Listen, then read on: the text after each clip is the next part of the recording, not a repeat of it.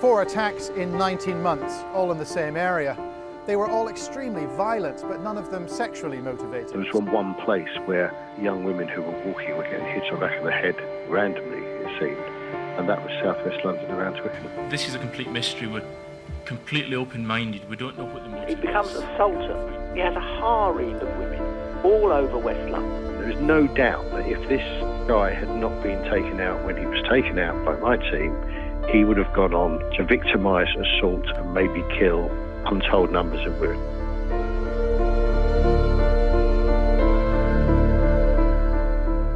From the Daily Mail newsroom, I'm Stephen Wright, and this is the Mail Plus True Crime Podumentary, Levi Bellfield, the bus stop killer.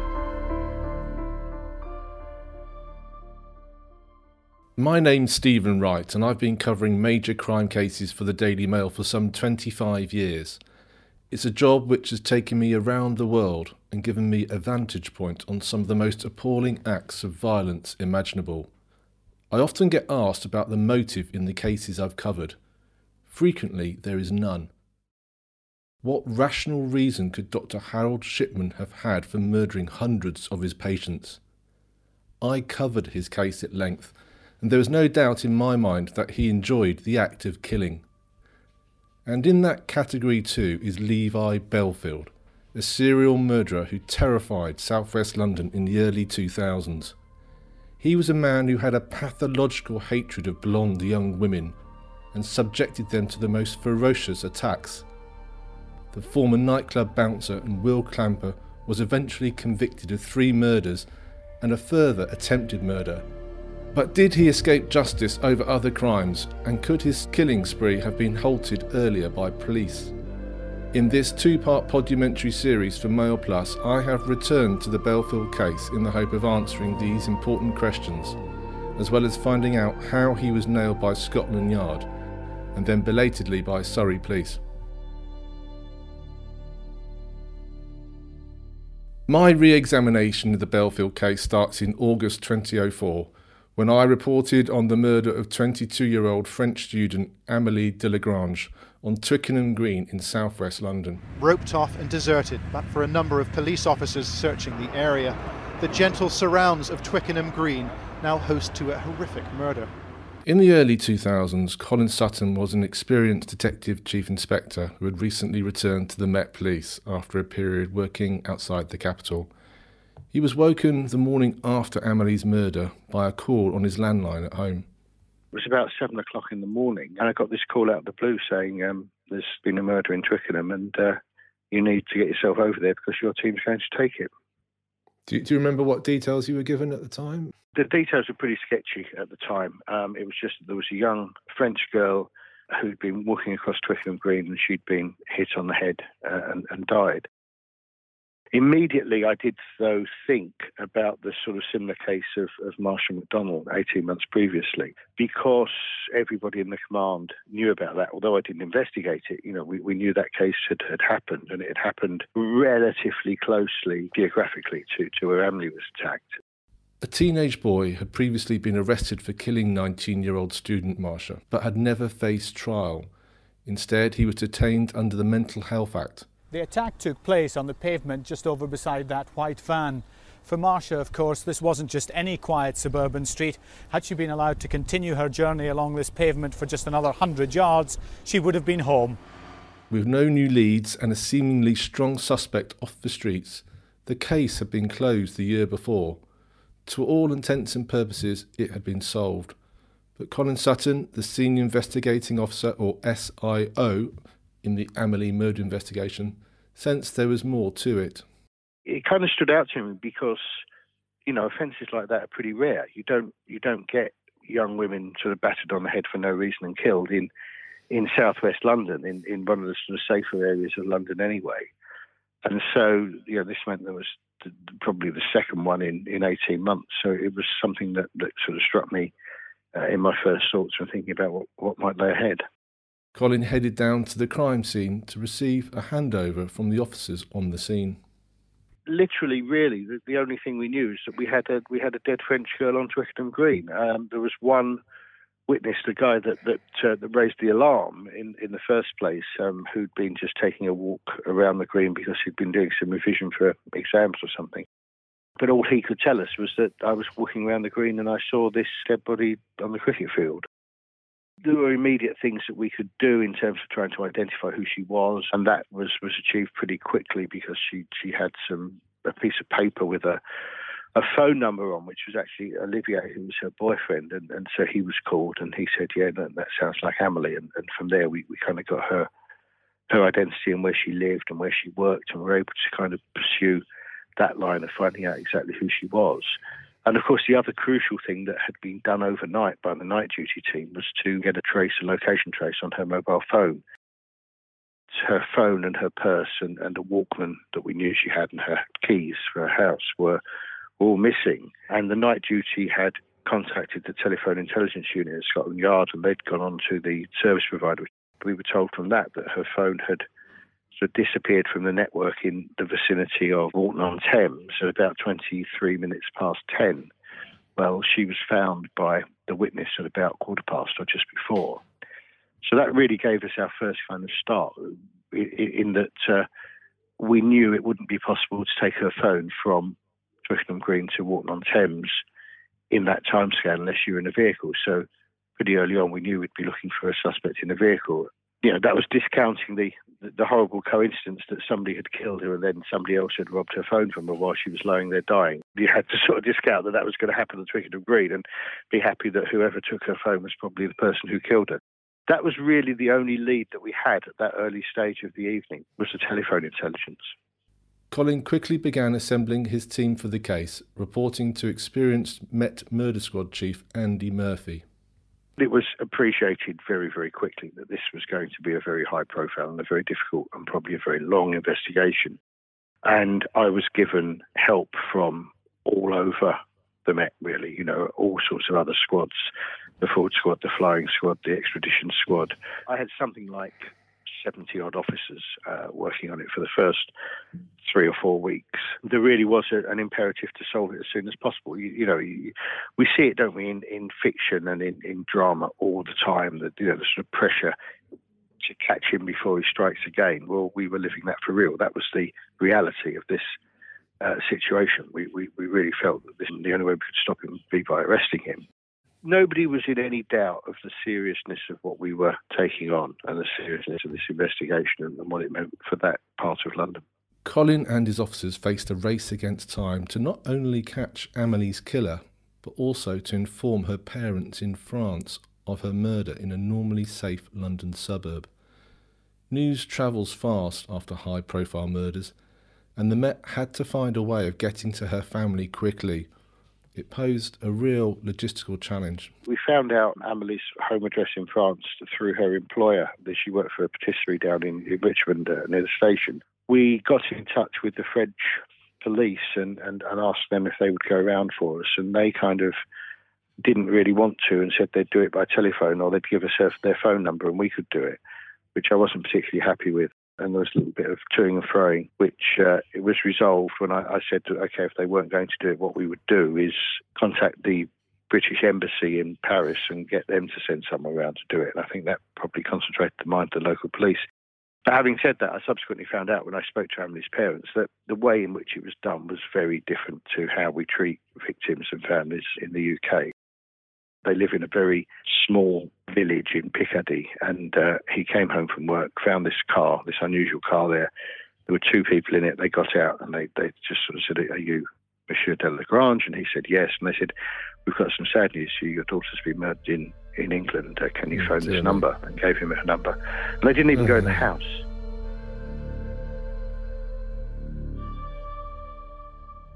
There had been a number of attacks on young, often blonde women in the Hounslow area of West London in the years preceding the murder of Amélie Delagrange. 4 attacks in 19 months, all in the same area. They were all extremely violent, but none of them sexually motivated. So the police will be building a psychological profile on those details. There were a whole series of attacks, a couple in November 2002, both blonde girls at bus stops. Geoffrey Wansell is an author who, like Colin Sutton, has written a book on the man eventually found guilty of these killings. February 2003, there's the first acknowledged killing of a girl called Marsha McDonnell. In December 2003, another girl is attacked again at a bus stop. And in May 2004, an attempted murder of Kate Sheedy. And then in August 2004, the murder of Amélie Delagrange on Twickenham Green. If you don't know London that well, these areas are all relatively close together. But up to this point, no one had linked the attacks. This is a complete mystery. We're completely open-minded. We don't know what the motive is. If we could find the motive, it would take us gradually a pattern began to emerge, but that pattern really only started to be properly brought to fruition after Colin Sutton was appointed the SIO of Amélie Delagrange. Until that point, it was as if it could be anybody. These were utterly random attacks and killings. There was no obvious motive. It was simply out of the blue. You're standing at a bus stop, a man pulls up, you get off a bus, you're walking back home, a man comes, jumps out of a car, hits you over the head with a hammer several times, killing you, and runs off. There's no sexual attack, just an absolutely random killing, which was what made it so difficult to pin down. Colin and his team had also begun to draw parallels between the Delagrange case and the other unsolved attacks on their patch. There had also been more intriguing links between Amélie's case and the town of Walton-on-Thames several miles away. These sorts of blitz attacks are thankfully very rare, and so to have had two within a few miles of each other that was so similar sounded alarm bells. And it was on that first day that I then found out that there were other attacks that had taken place in the area that hadn't been fatal. And of course, in the strange way that things were investigated, because if you're attacked and you survive, normally your case is investigated by the local borough detectives. If somebody's attacked and dies, then it's investigated by the murder squad. And what that does mean is there's kind of a blind side to the murder squad in that we don't always know of the kind of near misses that have gone on in the area. And as they started to come out, and we started to find, I had an excellent liaison with the local borough, and in fact, Clive Grace was a local detective who came onto my squad that day to help us and never left until he retired. He joined the team and was a really, really valuable member of it. But he brought with him all this knowledge about the other attacks that had gone on in the area, and there were 3 or 4 of them, and it was really clear at that point that there was something going on. There was this cluster of offences in southwest London and nowhere else nationally, not just in London. There was one place where young women who were walking were getting hit on the back of the head randomly, it seemed, and that was southwest London around Twickenham. So with the knowledge that the killer may have struck before, and the fear that they might strike again at any moment, the murder squad began scouring the CCTV covering the area around Twickenham Green in the hope of catching their man. It was always part of the first list of actions to do, is to get somebody onto CCTV. What was different in this case was because we had the site of the murder and the last place that Amélie's phone was seen down at Walton, and that knowledge that there must have been a vehicle to take the phone from Twickenham to Walton, the CCTV area immediately was much wider than just the immediate vicinity of the crime. And by looking at the map, you could sort of say, well, there are only a limited number of ways which somebody can drive from Twickenham to Walton. And that really formed the basis for my CCTV parameters. And that meant that they were much wider than you would normally have. And accordingly, it meant that it needed more staff to deal with it. So where you'd normally have something like 1 or possibly 2 DCs looking at CCTV, I had 7. And the thing that also helped us enormously with this was that the local bus garage at Fulwell had very recently equipped its buses with CCTV, and they all had something like 6 or 8 cameras. And some of those cameras looked outside as well, either through windows or literally from the bodywork of the bus outside externally. So we were able to go and retrieve all this bus CCTV. And what that did, because Twickenham Green has got bus routes running across both sides of it, we had this kind of regular update. We could look at the situation at the Green at a certain point in time, and then 5 minutes later or 3 minutes later when the next bus came along, it was really useful enabling us to build up a picture of the movement and what had gone on at the Green at the time. Ultimately, that was what kind of led us to take the investigation on. It was the CCTV footage on the buses passing by Twickenham Green that were to give Senior Investigating Officer Colin Sutton and his team their first significant clue as to the identity of the murderer. Just over by the cricket pavilion, so probably, 70 yards away from where Emily was found, there was this white van that wasn't there at 10 o'clock. It was there at 3 minutes past 10. It had left again by about 13 minutes past 10. So we had this vehicle that was really, really close and really in a part of the Green that was mostly residential, and there's no obvious reason for somebody to stop there for a few minutes and then drive away again. When we looked further at the CCTV from a wider area, we traced this van going at some speed in the direction that you would take to go to Walton-on-Thames, but also going back before the offence to see that this van had been cruising around the area near Twickenham Green, all within the radius of a mile, for 45 minutes before Emily was murdered. And of course, the other vital part of the CCTV was plotting Emily. The CCTV on the bus showed us that she'd missed her stop effectively. It then showed her having a conversation with the bus driver, and we went back to him and he told us, she asked me what time the next bus back up was, and I told her 10 minutes and she said, I'll walk. And then we could track her walk back up Hampton Road towards Twickenham Green, up to when she's sort of less than 100 yards away from the Green itself. And by overlaying those sightings of her with the sightings of the van, it was possible to prove that the van must have overtaken her on her way as she was walking up Hampton Road, which was important. But even more so was the fact that she maintained a relatively sort of steady pace. It was quite a slow pace, but it was a steady pace in her walk all the way up until the point where we know she would have been overtaken by the van. And then the next camera that she appears upon, she's been delayed. So she's either slowed down to a virtual stop, which is possibly unlikely, or she's been stopped in that blind spot for some time. So we think that's where almost certainly she was approached by the driver of the van, who had a conversation with her, and that's what led up to the attack.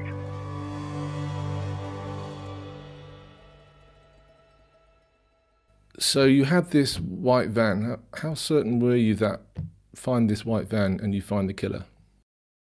I thought there was a pretty good chance of that, but I thought that we had to find it in any case, because even if we were to find the killer by some other means, when we disclosed to the defence that this van was there, that was always going to be an avenue that they could exploit. So we needed to trace whoever was driving that van. And of course, he or she might have been a witness. They might have seen something. So to me, it was a bit of a no-brainer. I thought, we had to find the van, and I kind of put all the eggs in the van basket. That was perhaps the second big call, and one that people above and below me questioned. And again, I sort of stuck to my guns. I thought, well, this is how we're going to solve it. This is the best chance we've got. I was being advised to go and round up all the local sex offenders. It will be one of those. We actually had something tangible here. We had this van that was there on the plot, right on the scene, right at the time that it happened. To me, it was obvious that was going to be our best way of taking it forward. We want to recover a white Ford Courier vehicle. We believe that vehicle was used by the suspect on the 19th of The August. van the murder team had identified was a white Ford Courier, a small van popular with tradesmen. But the CCTV footage hadn't captured the registration plate. The car's manufacturers told the police that there were 25,000 vans of that model registered in the UK. It was like looking for a needle in a haystack, so Senior Detective Colin Sutton came up with an unusual solution.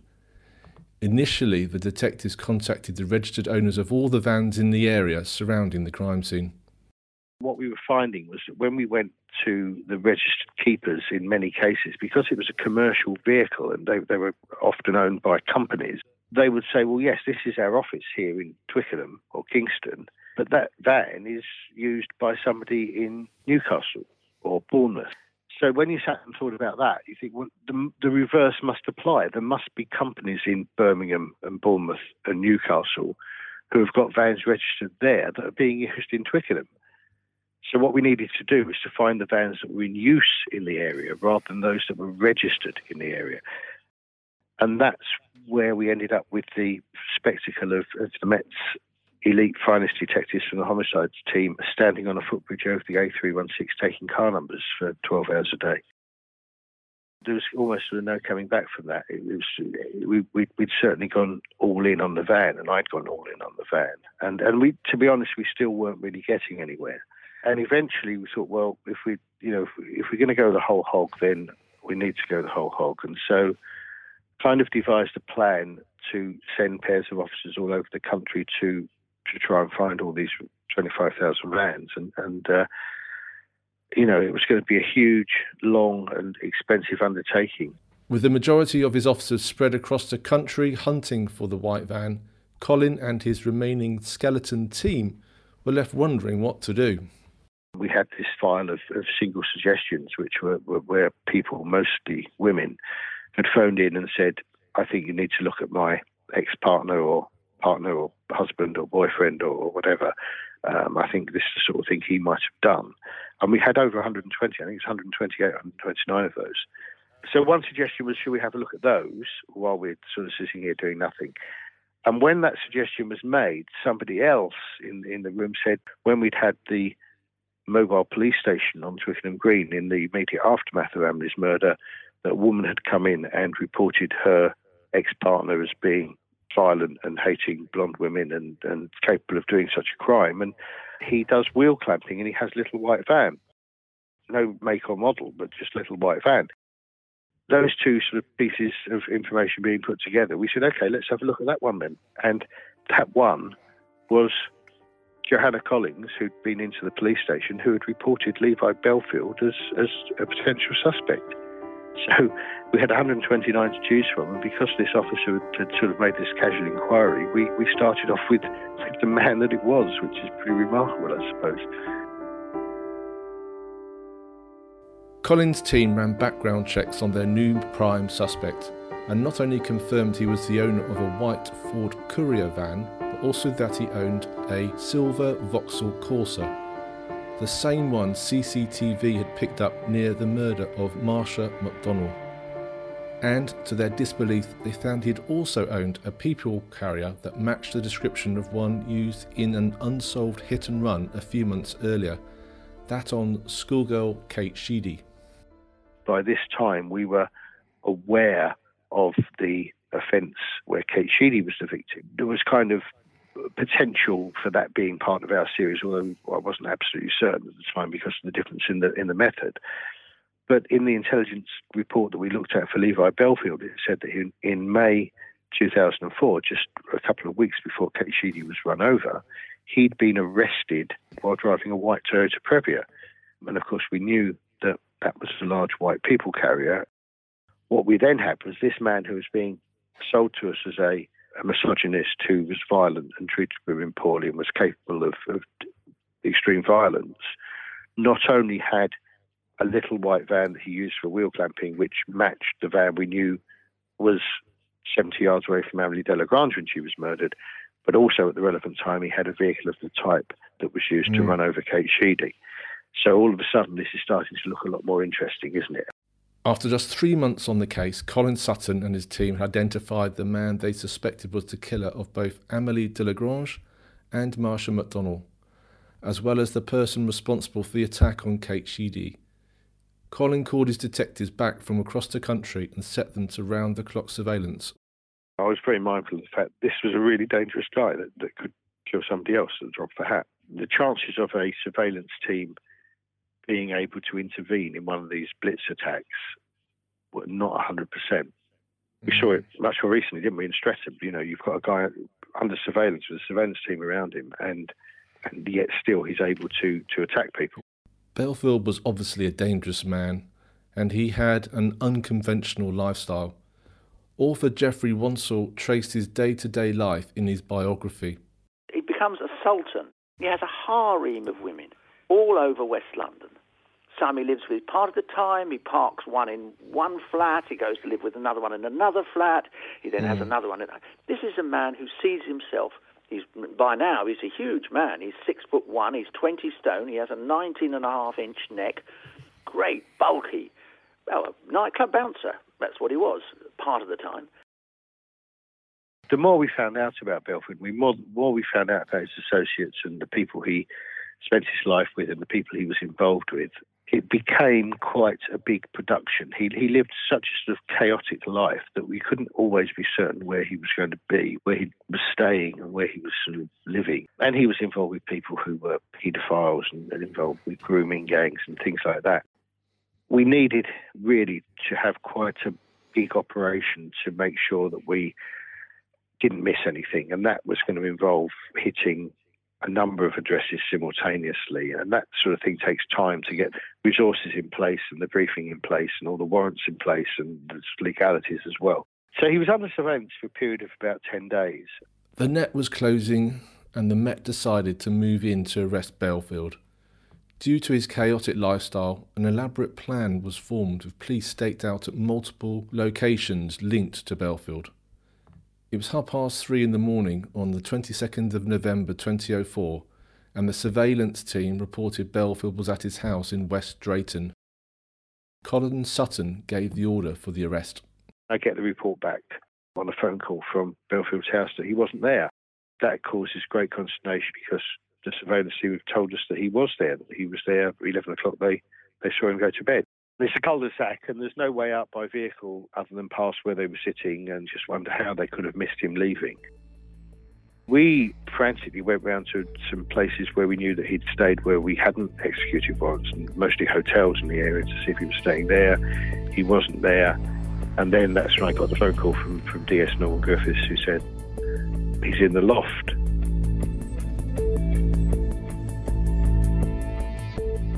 He heard police banging on the door and he ran up into the loft. Which is a problem because you've got somebody who you want for murdering people by hitting them across the head, and he's in a loft and you've got to go up and get him out. And of course the first thing you have to do is take the loft hatch open and expose your head to whoever's up there. So I was kind of thinking about how we could do this safely, and we were sort of simultaneously on the phone to try and get people with shields, possibly even a dog, and to send a dog up into the loft. The phone rang again, and it was Norman. He said, "Don't worry about all that, Governor, I've got him."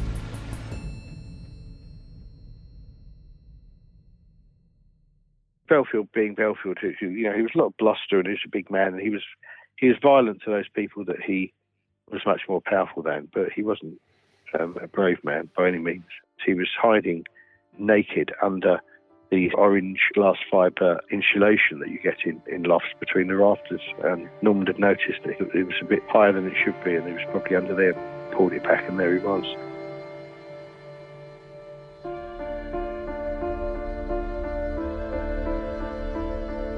At 8:30 this morning, police raided several homes in West Drayton. The one behind me, that of 36-year-old Levi Belfield and his common-law wife. The nightclub bouncer is currently being held at a West London police station. Colin Sutton had Levi Belfield in his cells at Heathrow police station. But it was a race against time to gather enough evidence to charge him. This is a man who, for most of his life, has talked his way out of trouble.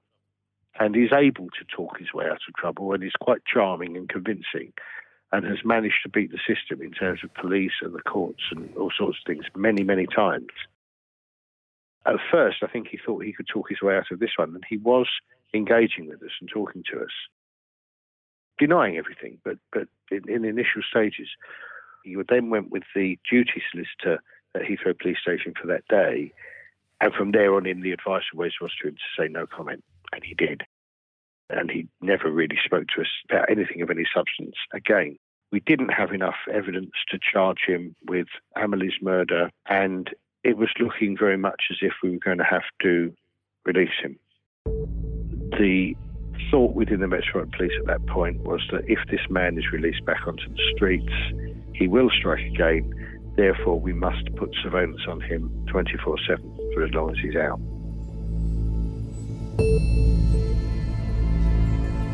Belfield wasn't talking, and an attempt to identify him using a survivor of a previous attack had failed. Colin and his team are running out of time. And then one of his officers came forward with a suggestion. The officers that had been effectively family liaisoning his partner spoke up at the meeting and told us about allegations of rape and buggery and assault, and said that it's not just her, but she says that two of his exes will make exactly the same allegations he did it to them. And that kind of became our holding charges. I mean, that's a ridiculous thing to say in some ways, because he ended up being charged with 9 really serious sexual and assault offences against 3 former partners, which for any normal person on any normal indictment would be shocking and horrific. He was charged with those. He was kept in custody. He was never tried for those because his lawyers always said there's no point in having a trial on those, while we know the likelihood is there'll be a murder trial at some point in the future. He was never tried on those offences. And indeed, when he was convicted of the murders, that indictment with those 9 offences on has been left on the file. So it's kind of a measure of the man. There's something of that seriousness and offences of that severity weren't worth proceeding with because of the other things that he'd done. The Met now had time to gather evidence for their case against Levi Bellfield. There was no smoking gun forensic proof from Amélie Delagrange's murder, so they were forced to rely on circumstantial evidence. But luckily they had a star witness. Bellfield's partner Emma Mills gave evidence against him. She told the police that on the evening Amélie was murdered, Bellfield had picked her up from her weekly shop at Tesco. Emma says, crucially to us, he was driving the white van that night. They got home around about 9 o'clock, and Ever the gentleman, what he did was he backed up the drive but never actually got out of the van. She had to open the back doors and take all the 3 kids in and all the shopping. And then she realised she'd forgotten something. She had some reason she wanted to speak to him. So she phoned him on his mobile, and it rang once and then went to voicemail. What that call did was gave us the ability to pinpoint where his phone was when he received it. And on his phone record, it shows that his phone at that point was at Twickenham Green.